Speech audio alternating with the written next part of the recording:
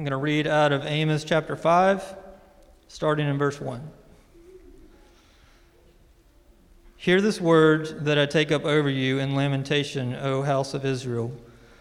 Fallen no more to rise is the virgin Israel, forsaken on her land, with none to raise her up. For thus says the Lord God, the city that went out 1,000 shall have 100 left, and that which went out 100 shall have 10 left, to the house of Israel.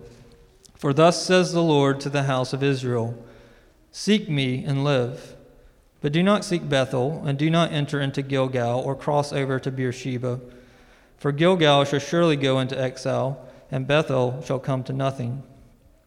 Seek the Lord and live, lest he break out like fire into the house of Joseph, and it devour, with none to quench it for Bethel. O you who turn justice to wormwood, and cast down righteousness to the earth. He who made Pleiades and Orion, and turns deep darkness into the morning, and darkens the day into night. Who calls for the waters of the sea, and pours them out on the surface of the earth? The Lord is his name. Who makes destruction flash forth against the strong, so that destruction comes upon the fortress. They hate him who reproves in the gate, and they abhor him who speaks the truth. Therefore, because you trample on the poor, and you exact taxes of grain from him, you have built houses of hewn stone, and you shall not dwell in them. You have planted pleasant vineyards, but you shall not drink their wine. For I know how many are your transgressions, and how great are your sins.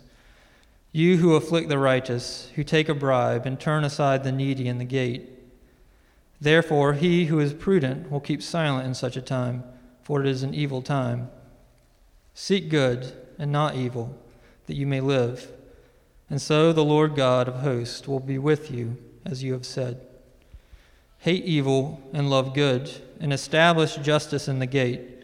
It may be that the Lord, the God of hosts, will be gracious to the remnant of Joseph. Therefore, thus says the Lord, the God of hosts, the Lord, in all the squares there shall be wailing, and in all the streets they shall say, alas, alas. They shall call the farmers to mourning, and to wailing those who are skilled in lamentation. And in all the vineyards there shall be wailing, for I will pass through your midst, says the Lord. Thank you, Daniel.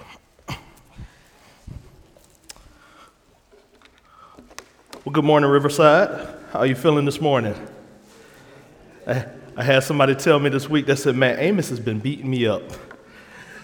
And as the person who has to preach this morning, let me tell you, Amos has been beating me up.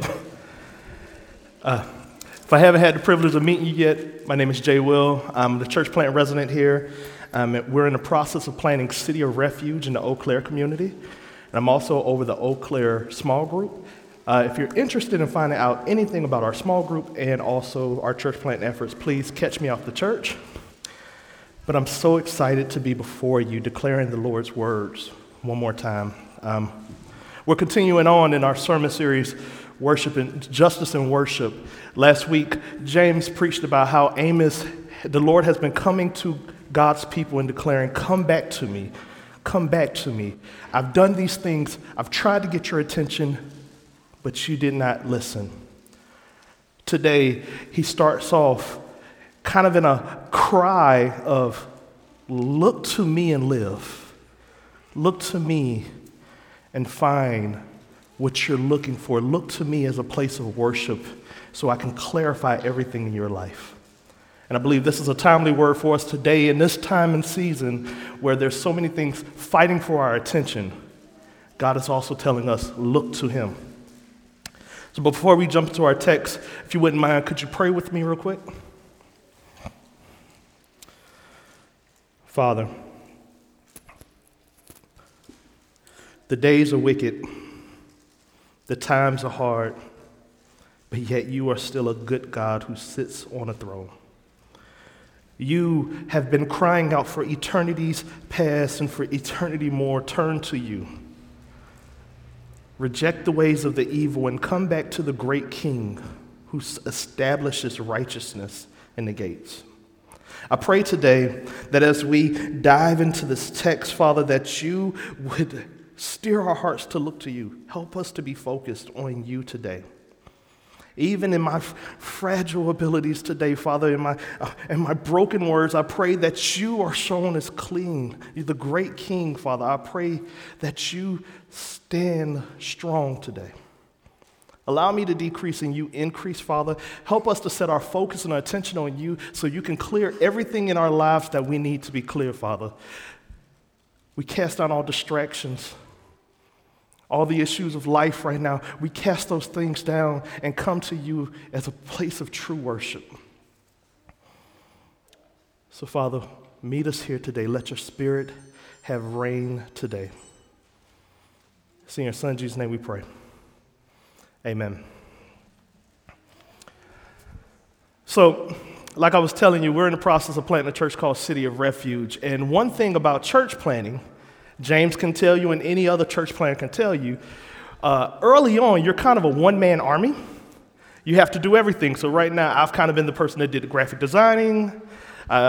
We've been planning things, and a team is starting to come together around us.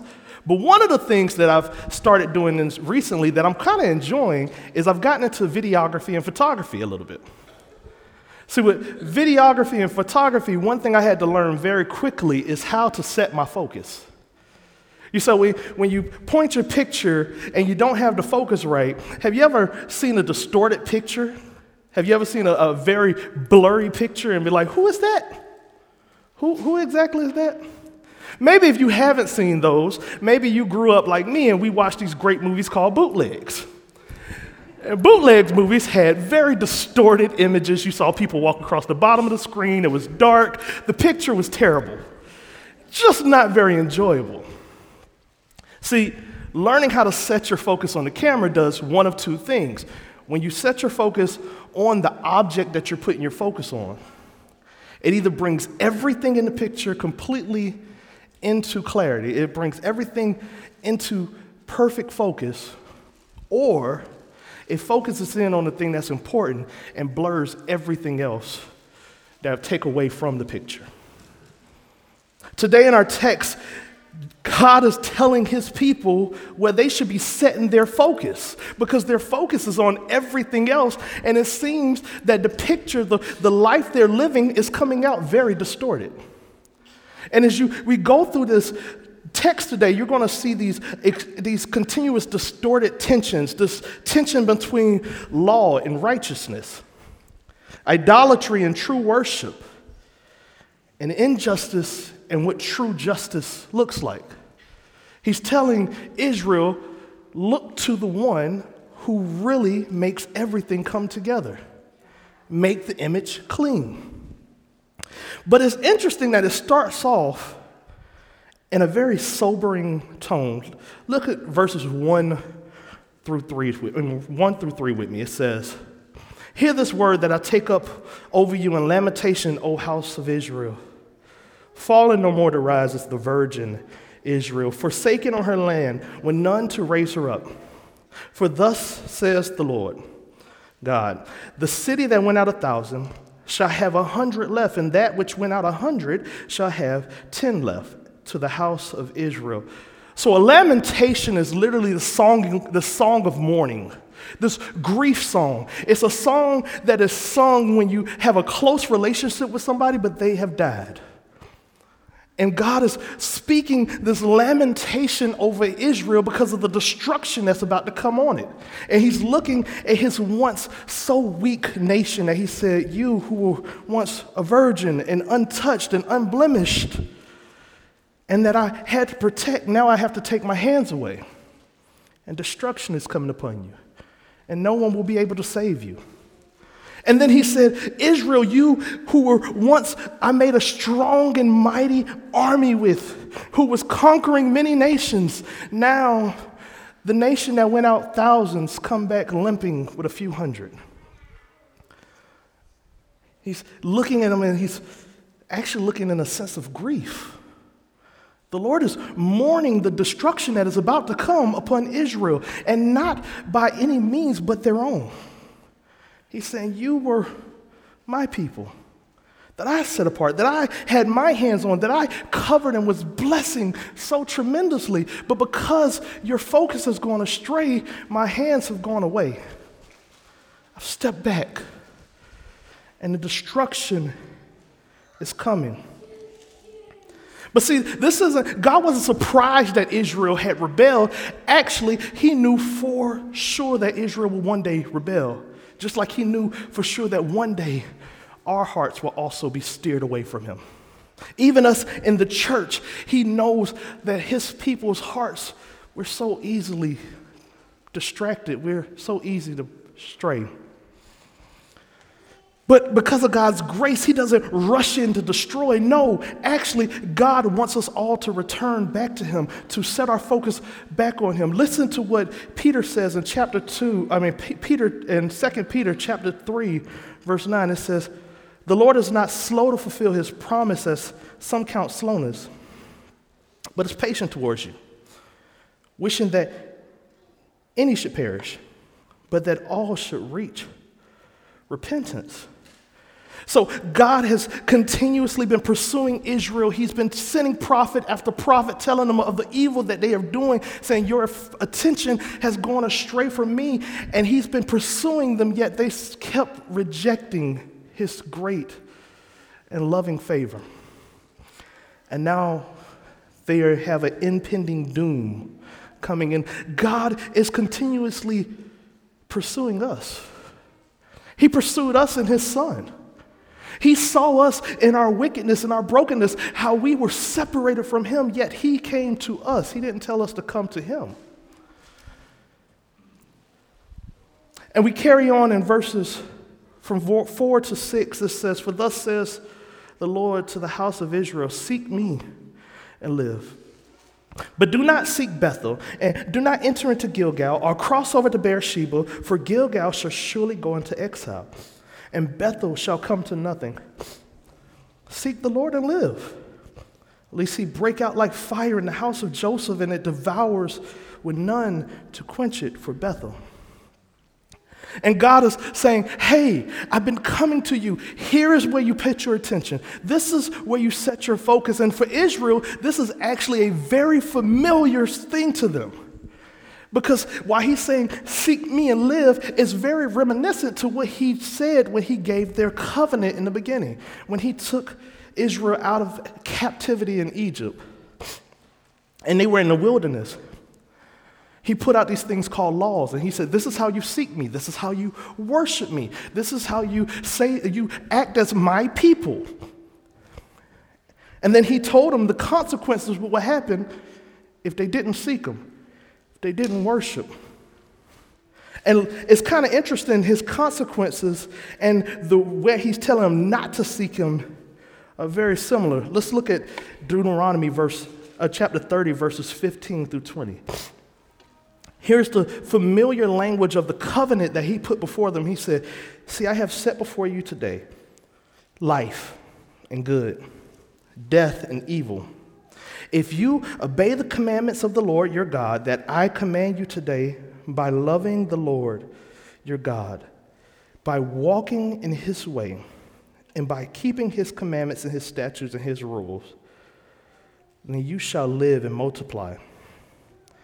And the Lord your God will bless you in the land that you are entering to take possession of.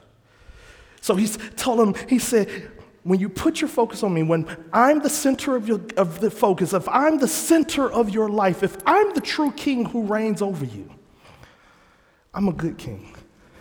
I set everything clear. You won't have the distractions in your life. You will have a fullness of this fullness that just reproduces throughout your life. And he was saying the same thing in Amos, like, Israel, seek me. You know this is where life is found. But then he turned around, he says, but do not seek in Bethel, and do not enter into Gilgal, or go over to Beersheba, for Gilgal shall surely go into exile, and Bethel shall come to nothing. Bethel and Gilgal and Beersheba had become these places of idol worship. And he's saying, you're going there saying you're doing it in my name, but honestly, that's worshiping idols. These things have distorted your image of who I truly am. And he's saying this to Israel, but it's so telling for today and age that we live in. We go so many other things saying we're doing it in the name of the Lord. In politics, we run to the Republican Party because that's God's party, right? And we say, we're doing this in the name of the Lord if we seek him in this place. And God's like, I'm not over that party. I mean, he is, but that's not his place of worship. And don't worry, I'm not going to just pick on Republicans. We do it with the Democrats too. Because Democrats say, well, we're trying to actually do righteousness and do good policy, do good practices, do good by the marginalized. And he's like, I'm not here either. They've distorted your views. They have led you away from me. You are putting all of your trust in these policies, and one day I'm going to stand over your government. It's going to stand under my feet. We have made these things which were not bad things, but we have made them God things. And he's saying, just like he said to Israel, when you seek me, you live. But back in Deuteronomy chapter 30, verse 17 on, it says, but if your heart turns away and you will not hear, but are drawn away to worship other gods and serve them, I declare to you today that you should surely perish. You should not live long in the land that you are going over the Jordan to enter and possess. And don't hear this and say, oh, I must be talking about how America is a great nation. No, America is not God's quote-unquote nation. We are not a Christian nation. America is another mission field where Christians should be engaging and trying to pursue and bring everyone in America to a true place of worship with Jesus. But we have started looking at America as the kingdom of God. It has become our idol. We have started looking to politics as where the kingdom laws are found. It has become our idol, and it is destroying the church. It is ripping us apart. And it's not just politics we're talking about. We do it in our lives too. We look to our jobs. It becomes our idols. It becomes our source, and it leaves us with a bunch of stress. It leaves us broken. Or maybe for people like me, I look to my purpose in life. It has become my idol, and it leaves me laying awake at night with a lot of anxiety and broken, perishing, because my heart is steered away by another great God. You can put your God in place. Whatever you think it is, just put it there. Same thing for you. But then God, he stands before Israel in Deuteronomy chapter 30, and he stands in front of all of creation, and he says, I call heaven and earth to witness against you today, that I have set before you life and death, blessing and curse. Therefore choose life, that you and your offsprings may live, loving the Lord your God, obeying his voice, and holding fast to him, for he is your life and length of days, that you may dwell in the land that the Lord swore to you, your fathers, to Abraham, to Isaac, and to Jacob. And then in Amos, he goes on and he tells what happens when our attention goes astray, when God is not the center of our focus and worship. Look at verse 7 and 10 through 13 for me. In verse 7 it says, oh, you turn justice to wormwood and cast down the righteousness to earth. And then in verse 10 it says, they hate him who reproves in the gate, and they abhor him who speaks the truth. Therefore, because you trample on the poor and you exact taxes of grain from him, you have built houses of hewn stone, but you shall not dwell in them. You have planted pleasant vineyards, but you shall not drink the wine. For I know how many are your transgressions, how great are your sins. You who afflict the righteous, who take a bribe and turn aside the needy. Therefore, the needy in the gate. Therefore, he who is prudent will keep silent in such a time, for it is an evil time. He's saying when our worship has gone astray, our justice goes astray. Our righteousness is cast down. And he used this very interesting word in verse 7, wormwood. Wormwood is this type of root that you would put, if you put it in water or you put it in something to drink, it actually becomes poisonous. He's like, you've made justice poisonous. What you call justice is actually broken systems. It's actually hurting the poor. It's trampling on the needy. It's systemic. He said, that's what you've done because your attention has run away to these other things, these other gods, to solidify your power. Because I'm not your God. You have made justice wormwood. I think this is an appropriate moment to clarify exactly what justice is in the Bible. So justice is this unique word called mishpah. Mishpah is found all throughout the Old Testament, and justice is not necessarily laws right and wrong, but it's actually what creation should look like. I love this quote from Jessica Nicholas, who wrote, "God Loves Justice, a user-friendly guide to biblical justice and righteousness." She said, Western views of justice are primarily focused on how things should be done, laws and rules, and what should happen when laws are broken. But in Hebrew thought, justice is focused on what life should be like. Justice in the Hebrew world was concerned not just with laws, but with enhancing all human life, especially the social world. So he's saying the justice that he is seeking is actually for the whole nation to flourish. As you flourish, everyone around you should flourish. We can actually look back to the laws he put in place of how we should handle our possessions. He said, hey, when you're going out to pick your crops, leave the hedges just so the poor and the marginalized can get a little bit. The alien can get a little bit. He's like, justice is not just concerned about you and not just concerned about right and wrong. Justice is concerned about the whole world flourishing. And he's looking at Israel and saying, and you were supposed to be the prime example of how that plays out. And today he's looking at the church and saying, you're supposed to be the prime example of how this plays out. But Israel was very religious, and today we are also very religious. But our religion only falls short on the show and not in how we live.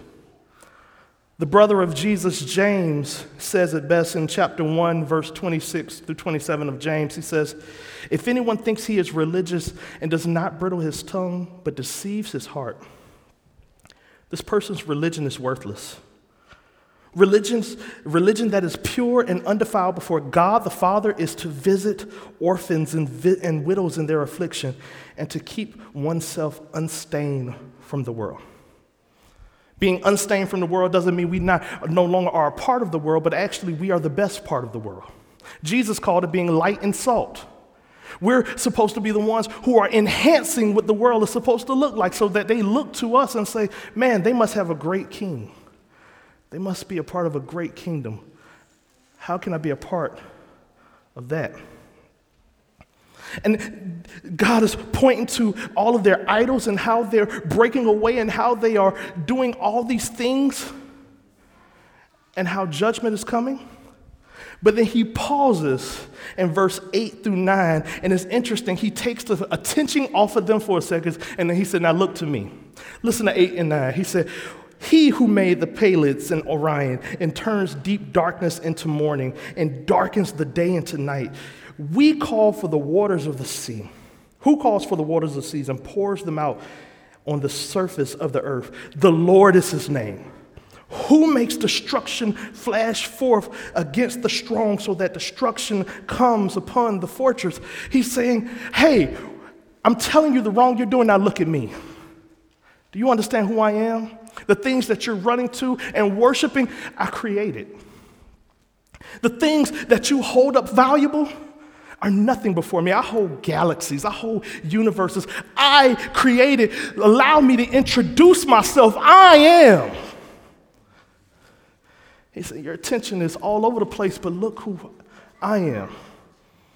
Look at me. Pay attention to me, because I'm the one that clears up what should be worship and what should be cast aside. What should we care for and what should we turn away from? Look at me, because I am the only one that has clear sight.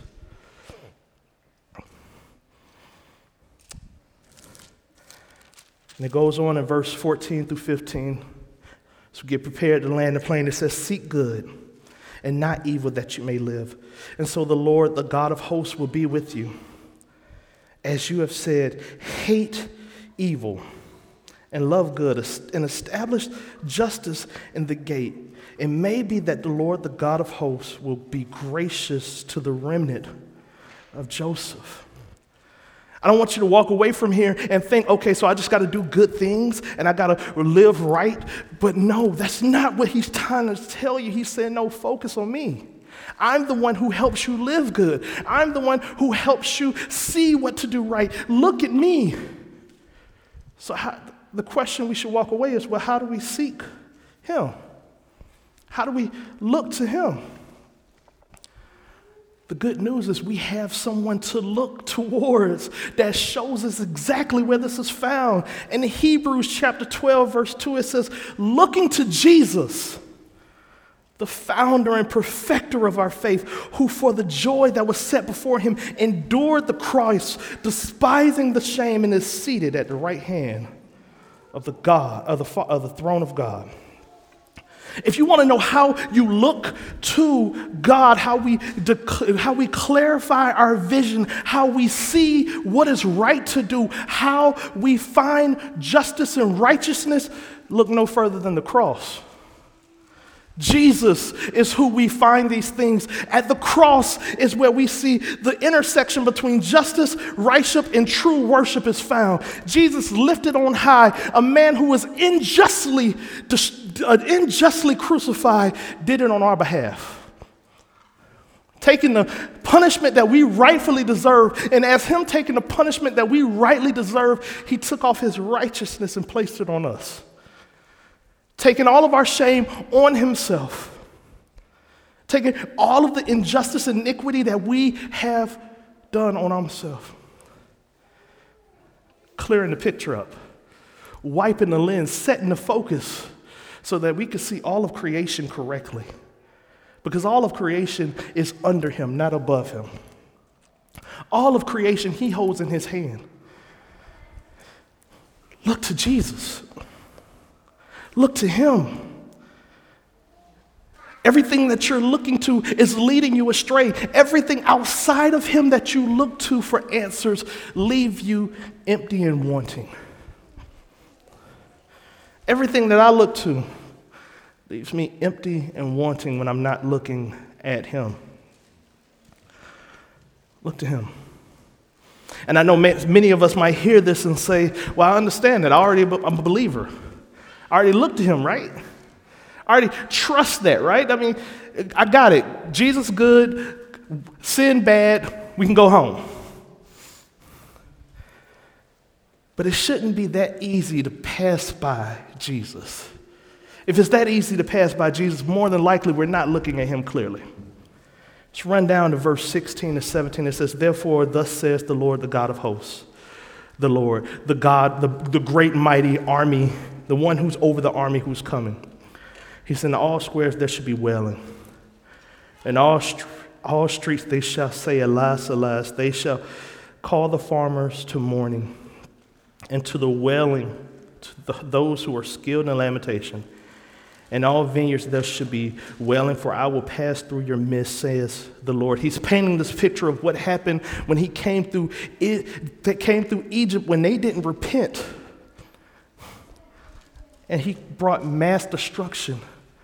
And he's looking at us and saying, for all those who repent, who refuse to repent, all those who see Jesus as fire insurance to make sure you don't go to hell, I'm going to pass through this too, and judgment is coming.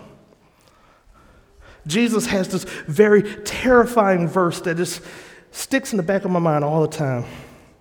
In Matthew chapter 7, verse 21 through 23, it says, not everyone who says to me, Lord, Lord, will enter the kingdom of heaven, but the one who does the will of my Father who is in heaven. On that day, many will say to me, Lord, Lord, did we not prophesy in your name, and cast out demons in your name, and do many mighty works in your name? And then I will declare to them, I never knew you. Depart from me, you workers of lawlessness. Don't be so quick to say, I am looking to Jesus. Make sure that he is the king who rules over your life. Christians, every day we should be setting our focus back on the one who gives us clear vision. And for you who may have heard of Jesus and he's a good guy, he's a good king, it's sad when I heard Barna put out a report the other day that says 33% of evangelicals don't see Jesus as God. That's terrifying. That's terrifying. That means we have almost 33% of Americans who consider themselves Christian running around saying, yeah, I believe in Jesus, but they don't know him. They don't see him as king. They don't see him as Lord that rules their life and directs how they should live. Let that not be our testimony today. Let that not be us today. Seek Jesus. Look to him. So as I close, I like to leave y'all with a little sticky note, something to put on the bottom of your computer desk. Hoping that this will continue to reverberate through your mind and help you remember where we should set our focus. The sticky note is set your focus on Jesus to see true righteousness. This is the only place we see true righteousness, not in our practices, not in our policies, not in our politics, not in this world, but only in Jesus do we see righteousness clearly. Today, is your focus set? And what is it set on? Pray with me. Father,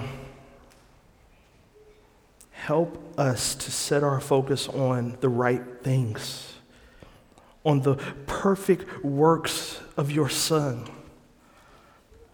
We want to care about what you care about. We want to see the world how you see the world, Father. Help us to see that today. Help us to look to you as ambassadors of your kingdom, wanting to see a glimpse of your glory here on earth as it is in heaven. Help me for the times when I don't look to you and see you rightfully for who you are. We repent today for how often we run to so many other created things, hoping that it gives us answers. Help us today walk away and say, no, I'm looking to the one who created all things, knowing that he clears our sight. Help us to see a better picture of the world. Only in him do we find life. Pierce our hearts today, Father. It's in your Son, Jesus' name, we pray. Amen.